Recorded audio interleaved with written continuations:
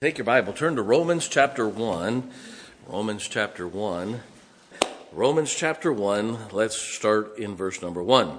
Paul, a servant of Jesus Christ, called to be an apostle, separated unto the gospel of God, which he had promised afore by his prophets in the Holy Scriptures, concerning his Son Jesus Christ our Lord, which was made of the seed of David according to the flesh, and declared to be the Son of God with power according to the Spirit of holiness by the resurrection from the dead, by whom we have received grace and apostleship for obedience to the faith among all nations for his name, among whom are ye also the called of Jesus Christ. To all that be in Rome, beloved of God, called to be saints, grace to you and peace from God our Father and from the Lord Jesus Christ. Now, keep your Bibles open. We're going to use them, and you might want to make note for weeks to come. We're going to be using a lot of Scripture. We're going to be tying the Bible together. I live and I love the book of Romans. Let me remind you, the book of Romans was penned over 250 years before there ever was a Catholic. Just so you know. Paul had spent 2 years, according to the book of Acts, in Rome. Now, when I say Rome, it's actually the city of Rome, not the country of Italy only. Just the city. Now, after Paul had left, now look at me for a second. Before we get too far, let me ask you a question. Is the book of Romans Paul's words or God's words? All right. So, don't get mad at me when I say this. So it doesn't matter then what in history is going on. That's why I differ with a lot of preachers saying, well, you have to have a historical view. No, the Word of God applies today. It is the ever-living, abiding Word of God that applies to us today. And if we only use the lessons of history, then we're studying what man did, which was sinful and wrong. I'll get back to that in a minute. The book of Romans is a book of doctrines. The book of Romans is a book of doctrines. Rome was the political center for the Roman Empire. Now, the Roman Empire went from Spain and Portugal to the east, clear over to the eastern side, eastern side of India, and then it went all the way across North Africa and Saudi Arabia and that area. It was a huge empire.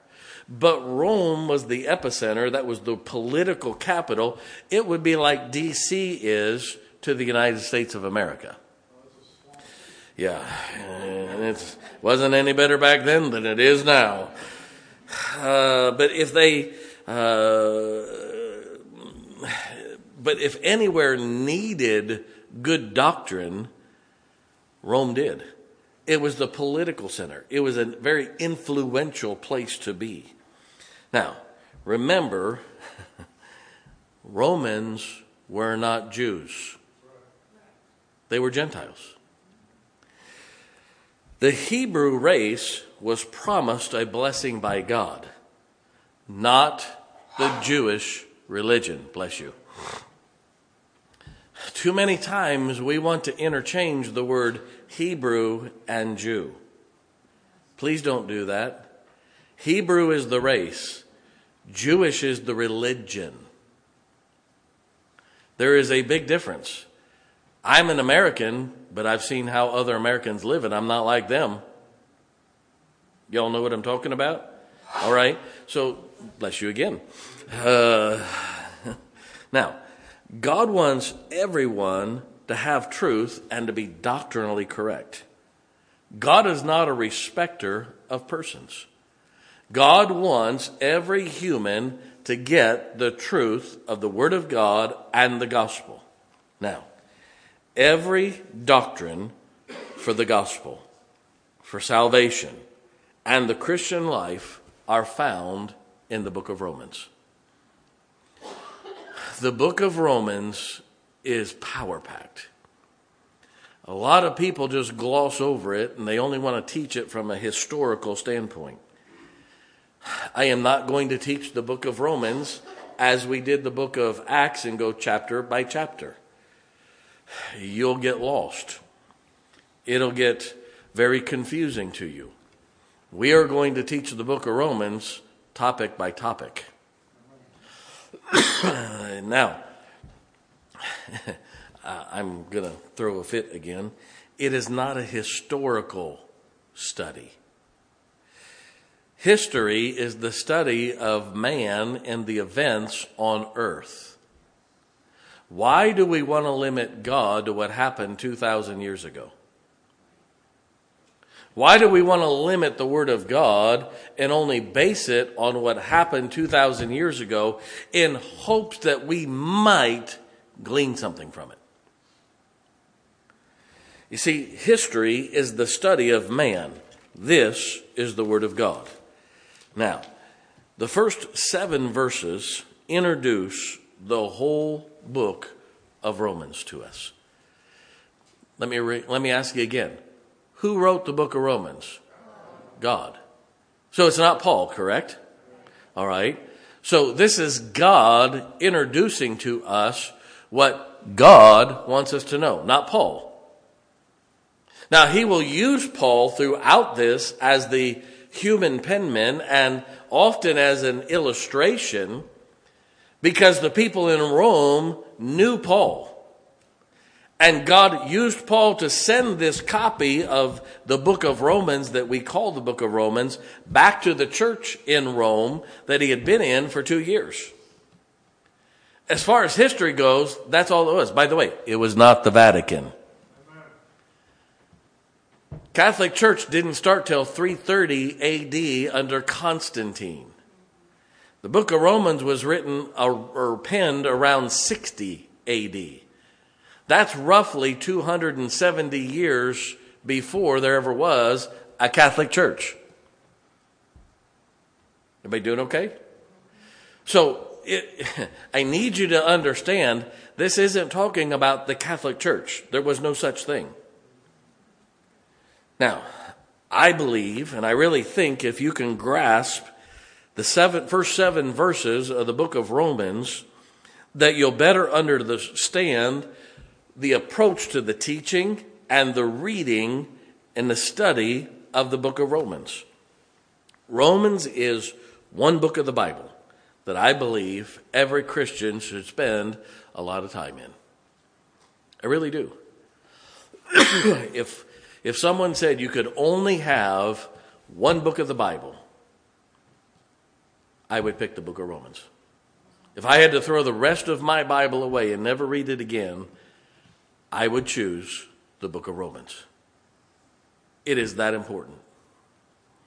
Now, it's going to help you personally, and it's going to help you help others to be saved or help people that you know who are saved that need help in their salvation and the doctrines of the Christian life. If you can get a hold of the truths found in the book of Romans, the whole Bible is going to come together for you. I really believe that. Now, let's jump into it. Number 1, oh my soul, Romans is to help us understand the gospel. Look at Romans chapter 1 again, verse number 1. Paul, the servant of Jesus Christ, called to be an apostle, separated, what's the next word? Oh, you all sounded like a bunch of tired Methodists. Separated what? Unto the gospel of God. Notice it doesn't say separated from. It says separated unto the gospel of God, which he had promised afore by his prophets in the holy scriptures. Note that term right there. The holy scriptures. The prophets. Anybody want to take a guess what part of the Bible that was? The Old Testament. Moses was a prophet. Isaiah, Jeremiah, Ezekiel, Daniel, Hosea, Joel, Amos, Obadiah, Jonah, Micah, Nahum, Habakkuk, Zechariah, Zephaniah, Malachi. All of those are prophets. Everybody doing okay? God says those are the Holy Scriptures. Concerning his Son, Jesus Christ our Lord, which was made of the seed of David according to the flesh. Now I want you to notice something. Verse number 2, look at it with me. It starts with a little half moon there and ends with another half moon, right? What are those two marks called? Parenthesis. Now a parenthesis is this. If you took it out of there, what's before it and what's after it makes sense without it, correct? It's an insert to further explain what was before, but it's not necessarily attached to the sentence. It's just about the sentence before what's happening here. So, Paul, a servant of Jesus Christ, called to be an apostle, separated unto the gospel of God, concerning his Son, Jesus Christ our Lord. Verse 2 is the parenthetical statement saying, which he had promised afore by his prophets in the Holy Scripture. He's talking about the gospel and Jesus Christ. And that's what's prophesied in the Holy Scriptures, the Old Testament. Now, the gospel was promised by faith in the Old Testament. I could take you back to Genesis chapter 3, verse number 15, and show you the gospel. Where God said that he would send his Son and he would bruise the heel of the Savior, but Jesus would crush the head of the serpent. That's in reference to Calvary and the resurrection. That is the gospel, the shedding of the blood for the coats of skin. That is the gospel in the book of Genesis, all the way back in Genesis chapter 3. Now watch this. Here we go. Let me show you the proof that there's no such thing as Old Testament as law and New Testament as grace. Look at verse number 5. By whom we have received what? Grace and apostleship. For the obedience to the faith among all nations for his name. Now look at me. There has never been anyone saved that did not get saved by grace through faith. That's right. Amen. If you turn to Hebrews chapter 11, we often call it faith's hall of fame. Now by faith, Abraham. By faith, Adam. By faith, Noah. But Noah found grace in the eyes of the Lord. Oh, he was saved. Let me ask you a question. Abraham, Adam, Noah, and everybody before Moses came before the law. Yes, sir. So does that mean everybody up until the law came under Moses died and went to hell? Oh. So they were saved by faith. By faith, Enoch. By faith, Enos. By faith, all those that you go through there, you'll find out in Hebrews chapter 11, people are saved. Ephesians 2:8-9. For by grace are you saved through faith. And that faith is not of yourselves. It is the gift of God, not of works, lest any man should boast. Amen. So God says here that the Old Testament is as much Holy Scripture as the New Testament. May I say something to you? Get out of your head that there's a difference between the Old Testament and the New Testament. The Bible is the Bible. Before Matthew, you had people looking ahead to Calvary. From Matthew on, you're looking at Calvary. And from the book of Acts on, you're looking back at Calvary. That was the only difference. For a small period of time while Jesus was here, they were looking at the Savior, but they were still waiting for Calvary. Everybody understand that? You only have a few chapters in the end of Matthew, Mark, Luke, and John about Calvary, Up until then, everybody was looking ahead to Calvary. You only have about 8 or 10 chapters in the entire Bible about the time when Jesus was during Calvary, the death, the burial, the resurrection, and while Jesus was here on earth. And God didn't change his mind how people got saved. They got saved the same way. Now,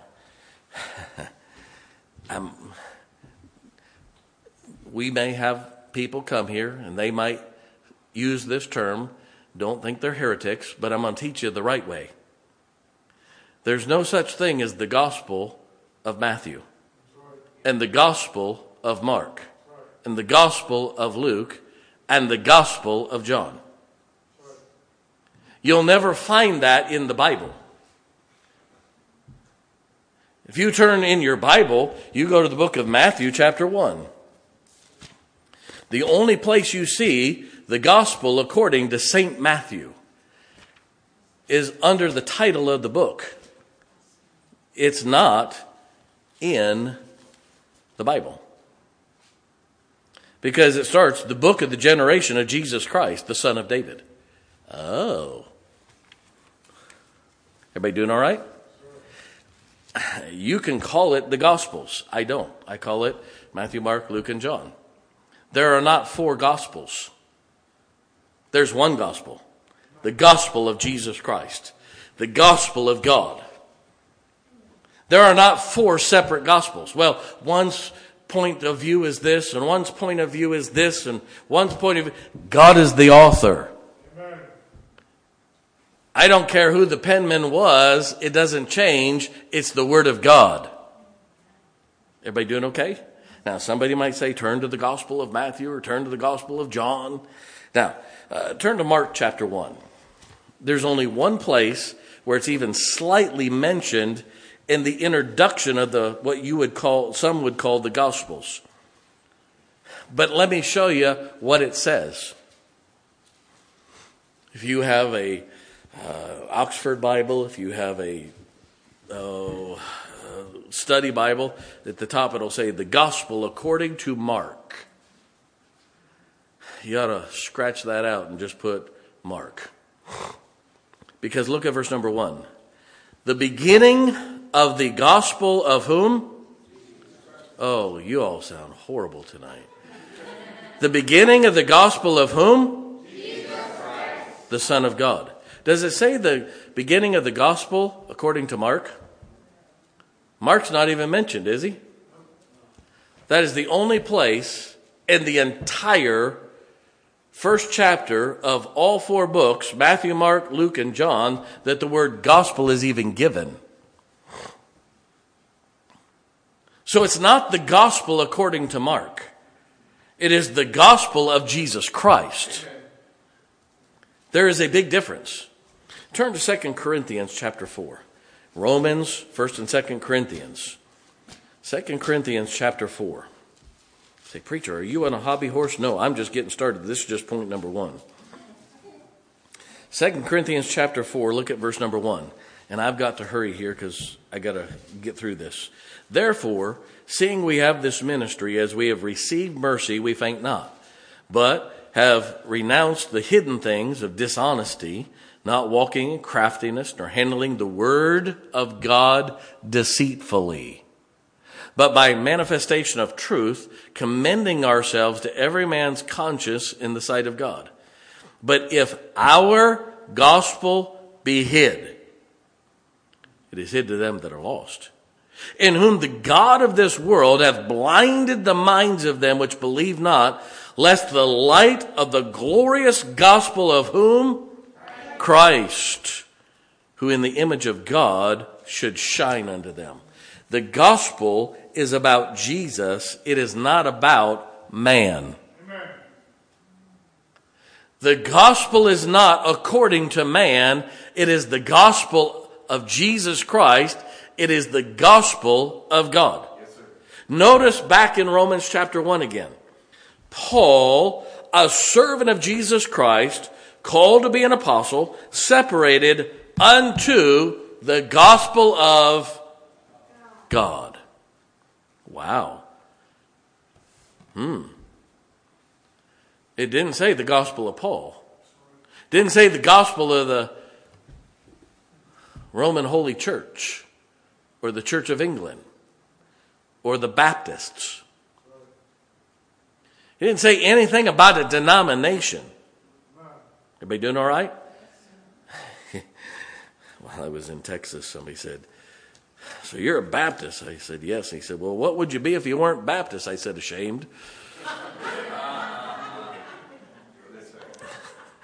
They just shook their head. They didn't know how to take me. Now, wait a minute. Matthew, Mark, Luke, and John are not the Gospels. It is the gospel of God. It is the gospel of Jesus Christ. Again, somebody's not a heretic if they use that term. But I don't think it's scriptural.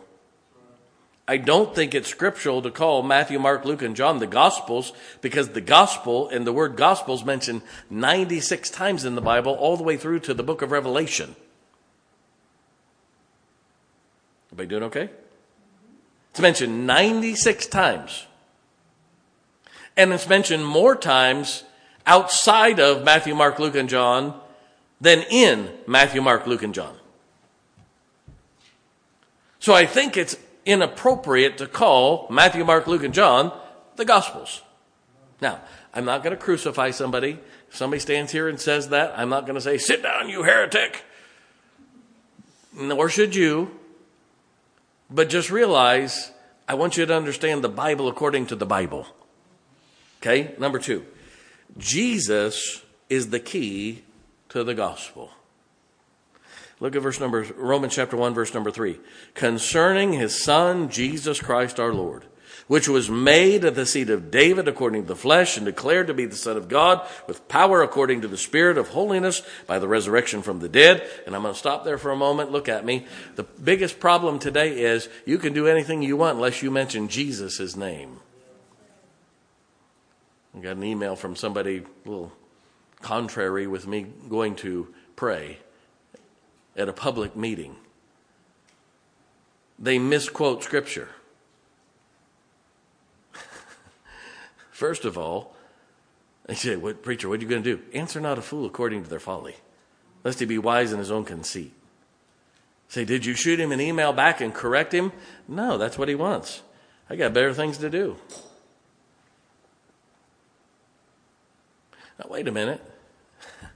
But it's not a matter, you know what they're mad about? They're mad about that we're praying to the God of heaven, Jesus Christ. Amen. They're mad about the fact that it's a true and living God. Amen. They want to misquote him. They want to use small g on God on everything. By the way, same idiot that tried to pray to Satan in front of Jennifer. Say, "Do these people bother you, preacher?" No, bring them on.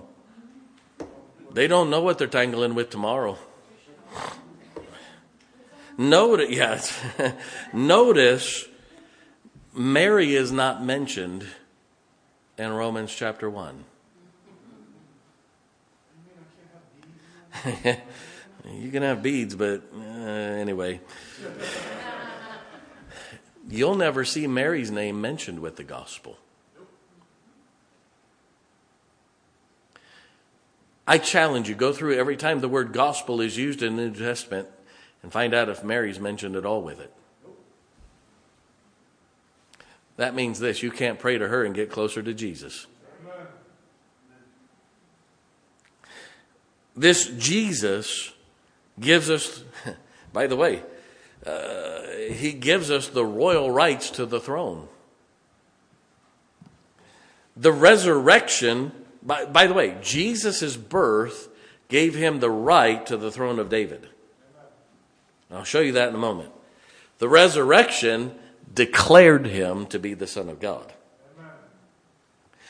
His birth gave him the right to the throne, that after the 7-year tribulation and we come back and whip the snot out of everybody at the Battle of Armageddon, and Jesus sits in Jerusalem on the throne of David, and we rule and reign with him for 1,000 years. His virgin birth gives him that right.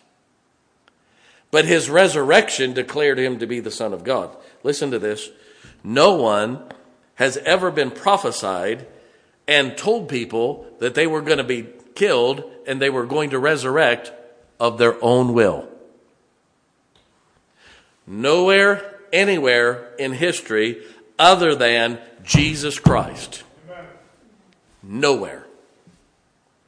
By the way, there have been people who died and were raised from the dead, but they all died again. Jesus never died again. He forever liveth and intercedeth at the throne of God for you and me. Amen. Yes, sir.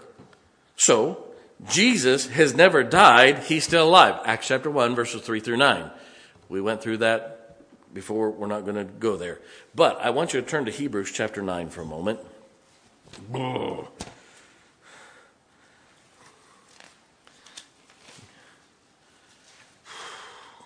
I'm not going to be able to do what I really wanted to do here, but I'm going to hop, skip, and jump a little bit. Hebrews chapter 9. I wanted to read the whole chapter to you. It's 28 verses.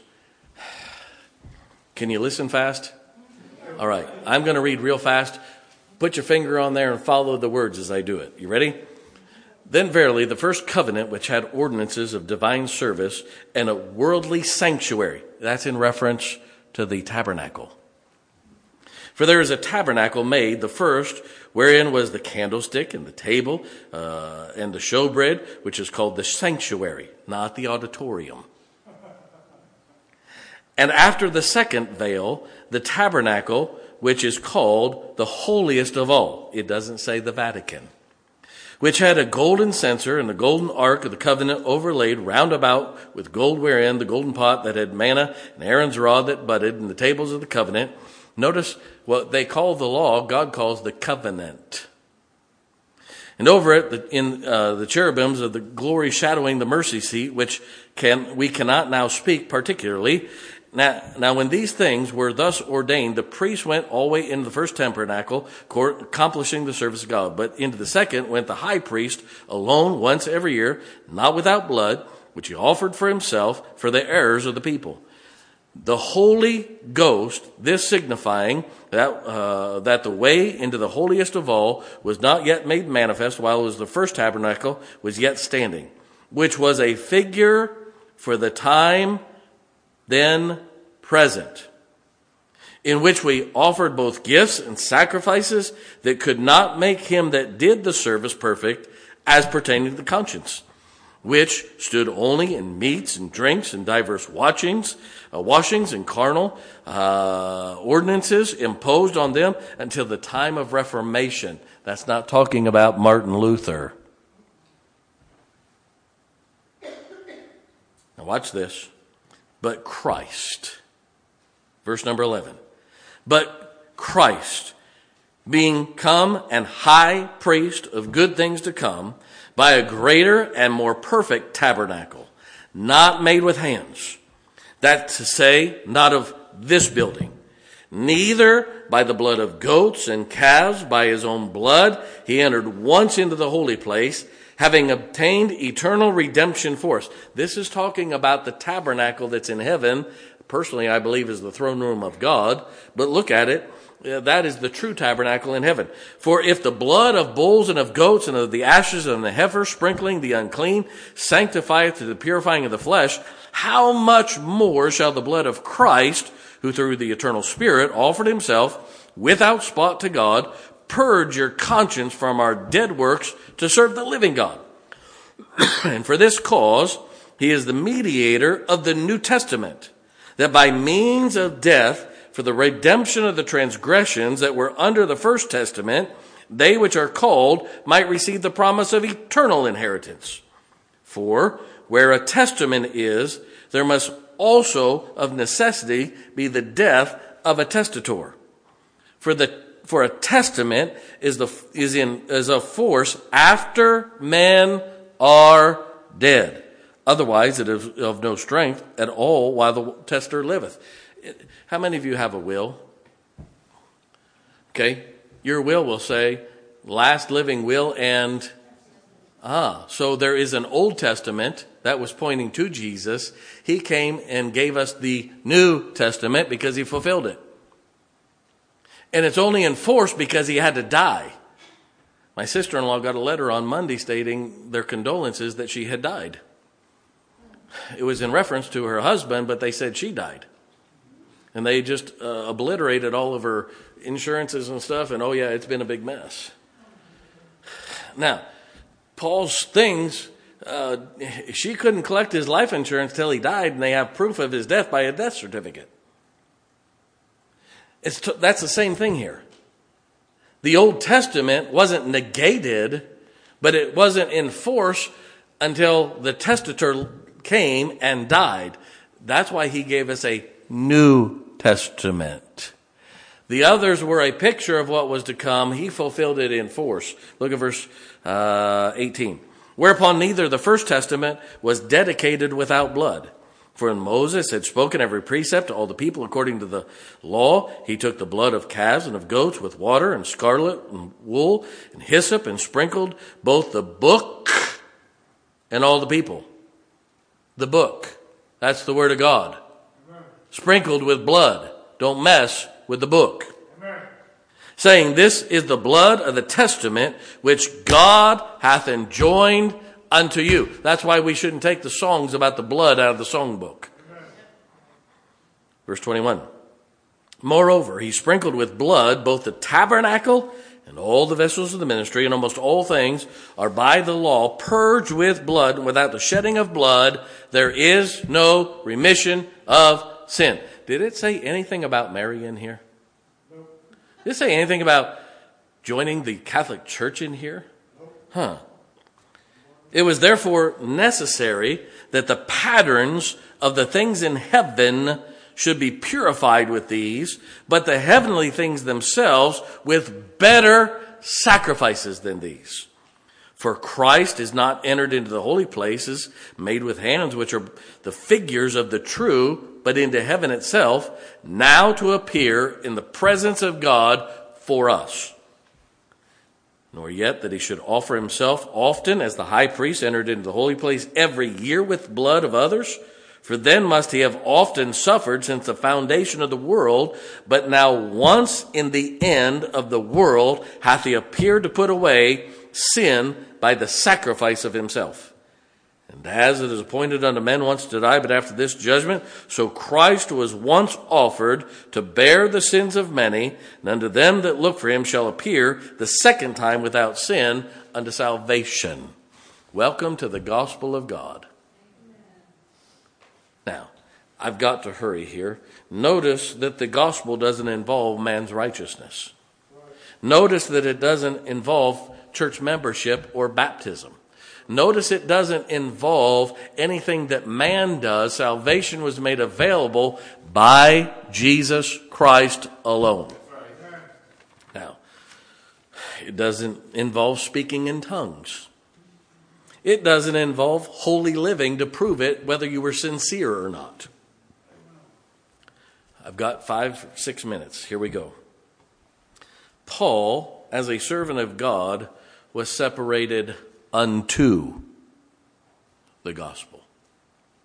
Look at verse number 1 again. Paul, a servant of Jesus Christ, called to be an apostle, separated unto the gospel of God. We think of separation only in light of moving away from something. Brother Josh, could you stand up for a moment? Here's what we often think of separation. Here's a lost person in the world, the alphabet soup crowd. And we as Christians are to separate just to get away from that. That's not separation. That's a breaking away, but it's not separation. Separation is, here's the world, that's God. And as I get closer to God, I have to leave that to get closer to him. It naturally comes off because as I get closer to him, I look back at that and say, that's not going to help me get there. So I need to keep going this way no, that's not going to help me, and I go this way. Separation is not about what you're going away from as much as who you're going to. Thank you, Brother Josh. If you would learn, your separation is not about what you're convicted about, but how close to God you get, you wouldn't worry about the things that you have to get rid of. The things that need to change. I believe Christians ought to be on a quest from the day they get saved to get as close to God as they can before they suck their last breath here on earth. There are things that are going to naturally come off to get closer to God. That's being separated unto something. Can I help you? There's a lot of Christians, rules, all those rules. Can I tell you why? Because all you want... preachers and Christians say, well, you just want me to stay away from these things. You just want me to stay away from these things. And we're only telling them to stay away from that and not telling them to get closer to God in the process. We're preaching a break away from, but not a separation unto. I would like you to give up your cigarettes, your booze, the worldly ways, the worldly music, the worldly things. Not just to get away from that, but so that you could draw closer to God. Those are weights that will hold you back. That's good, preacher. You can't open your Bible with a bottle of wine and suck it down and be drunk and get closer to God. You can't listen to the wrong music, the world's music, and then open your Bible and get closer to God. You can't hear Satan proclaimed as God himself in Hollywood or the music and then say, oh God, I want to get closer to you. No, those things have to go away. Old things pass away. Behold, all things become new. That's biblical separation. You see, God sees separation as what you are moving toward, not what you're moving away from. There are people in here, you need to move away from lying. You need to move away from bitterness. You need to move away from pride, selfishness. Those sins are just as bad as drunkenness and adultery. We are to live separated from the world. 2 Corinthians 6. I have 2 minutes. 2 Corinthians chapter 6. Look at verse number 14. But be ye not unequally yoked together with unbelievers. Why? Why should we not be yoked together with unbelievers? God tells us. For what fellowship hath righteousness with unrighteousness? And what communion hath light with darkness? What concord hath Christ with Belial? What part hath he that believeth with an infidel? Look at verse number 17. Wherefore, come out from among them, and be ye separate, saith the Lord. And touch not the unclean thing. Why? And I will receive you. It's not a matter of just getting away from, but while you get away from it, it's so that you can get closer to Him. I'm glad if you get away from it. I've got a chance to get you turned towards God. But don't think just because you broke away from something that you've accomplished something great. I know people who, they clean up good as a Christian, but they're full of pride and full of prunes. They're Pharisees. Everybody doing okay? Ouch. You don't separate from the world just by moving away from the world. As you separate unto the gospel and God, you will naturally have to leave the world behind. I tell people all the time, you don't have to worry about hanging around the wrong crowd. You start saying the right things, living closer to God, the world will separate from you. You don't have to worry about it. I was flying to Texas and had my Bible open. I was sitting there waiting in the plane, and I'm working away. A gal sitting across the aisle, probably in her early 30s. I could tell she was nervous as a pregnant cat. And I'm working away. And they said, okay, and we're taxiing out. We get to the end of the runway, and I flip my table up that I'd been working on, put my Bible in my lap, got my pen there, got my light on, and I'm still working. And this lady says, "Sir?" I said, "Yes, ma'am." She said, "Aren't you worried?" I said, "About what?" She said, "About taking off." I said, "No, I've done this a lot. Don't you worry." I said, "In a second, I'll put my head down, not even know we got up." She said, "I'm scared to death." I said, "Don't you worry about it." I put my head down and kept on working. We're getting ready to come down. Planes, doing this, and she's over there, and I'm still working away. She said, "Sir?" I said, "Don't you worry, everything's all right." I said, "I'll tell you when we're about to hit the ground." I said, "I have to put things up now because when this plane stops, I can't write." I said, "If I do, it goes, it doesn't work real well."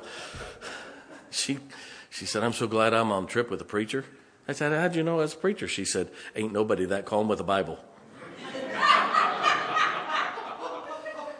I handed her a gospel track. We came close. I said, "Okay, we're getting ready to come down. The plane's going to touch down, and you're going to hear a real loud for about 7 or 8 seconds. Don't worry." I said, "And then you're going to go, and then you're going to do this." I said, "Everything's going to be fine." About 10 seconds later, reverse thrust, and things slow down. Everybody's going.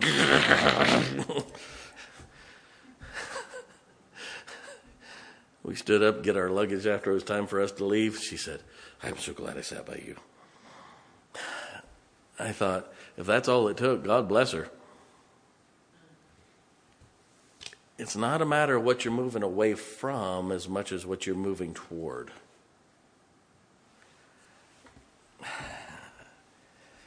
Are you separated under the gospel of God? Listen to this statement, and I'll close. Churches not focused on the gospel all move toward the world to be accepted by the world.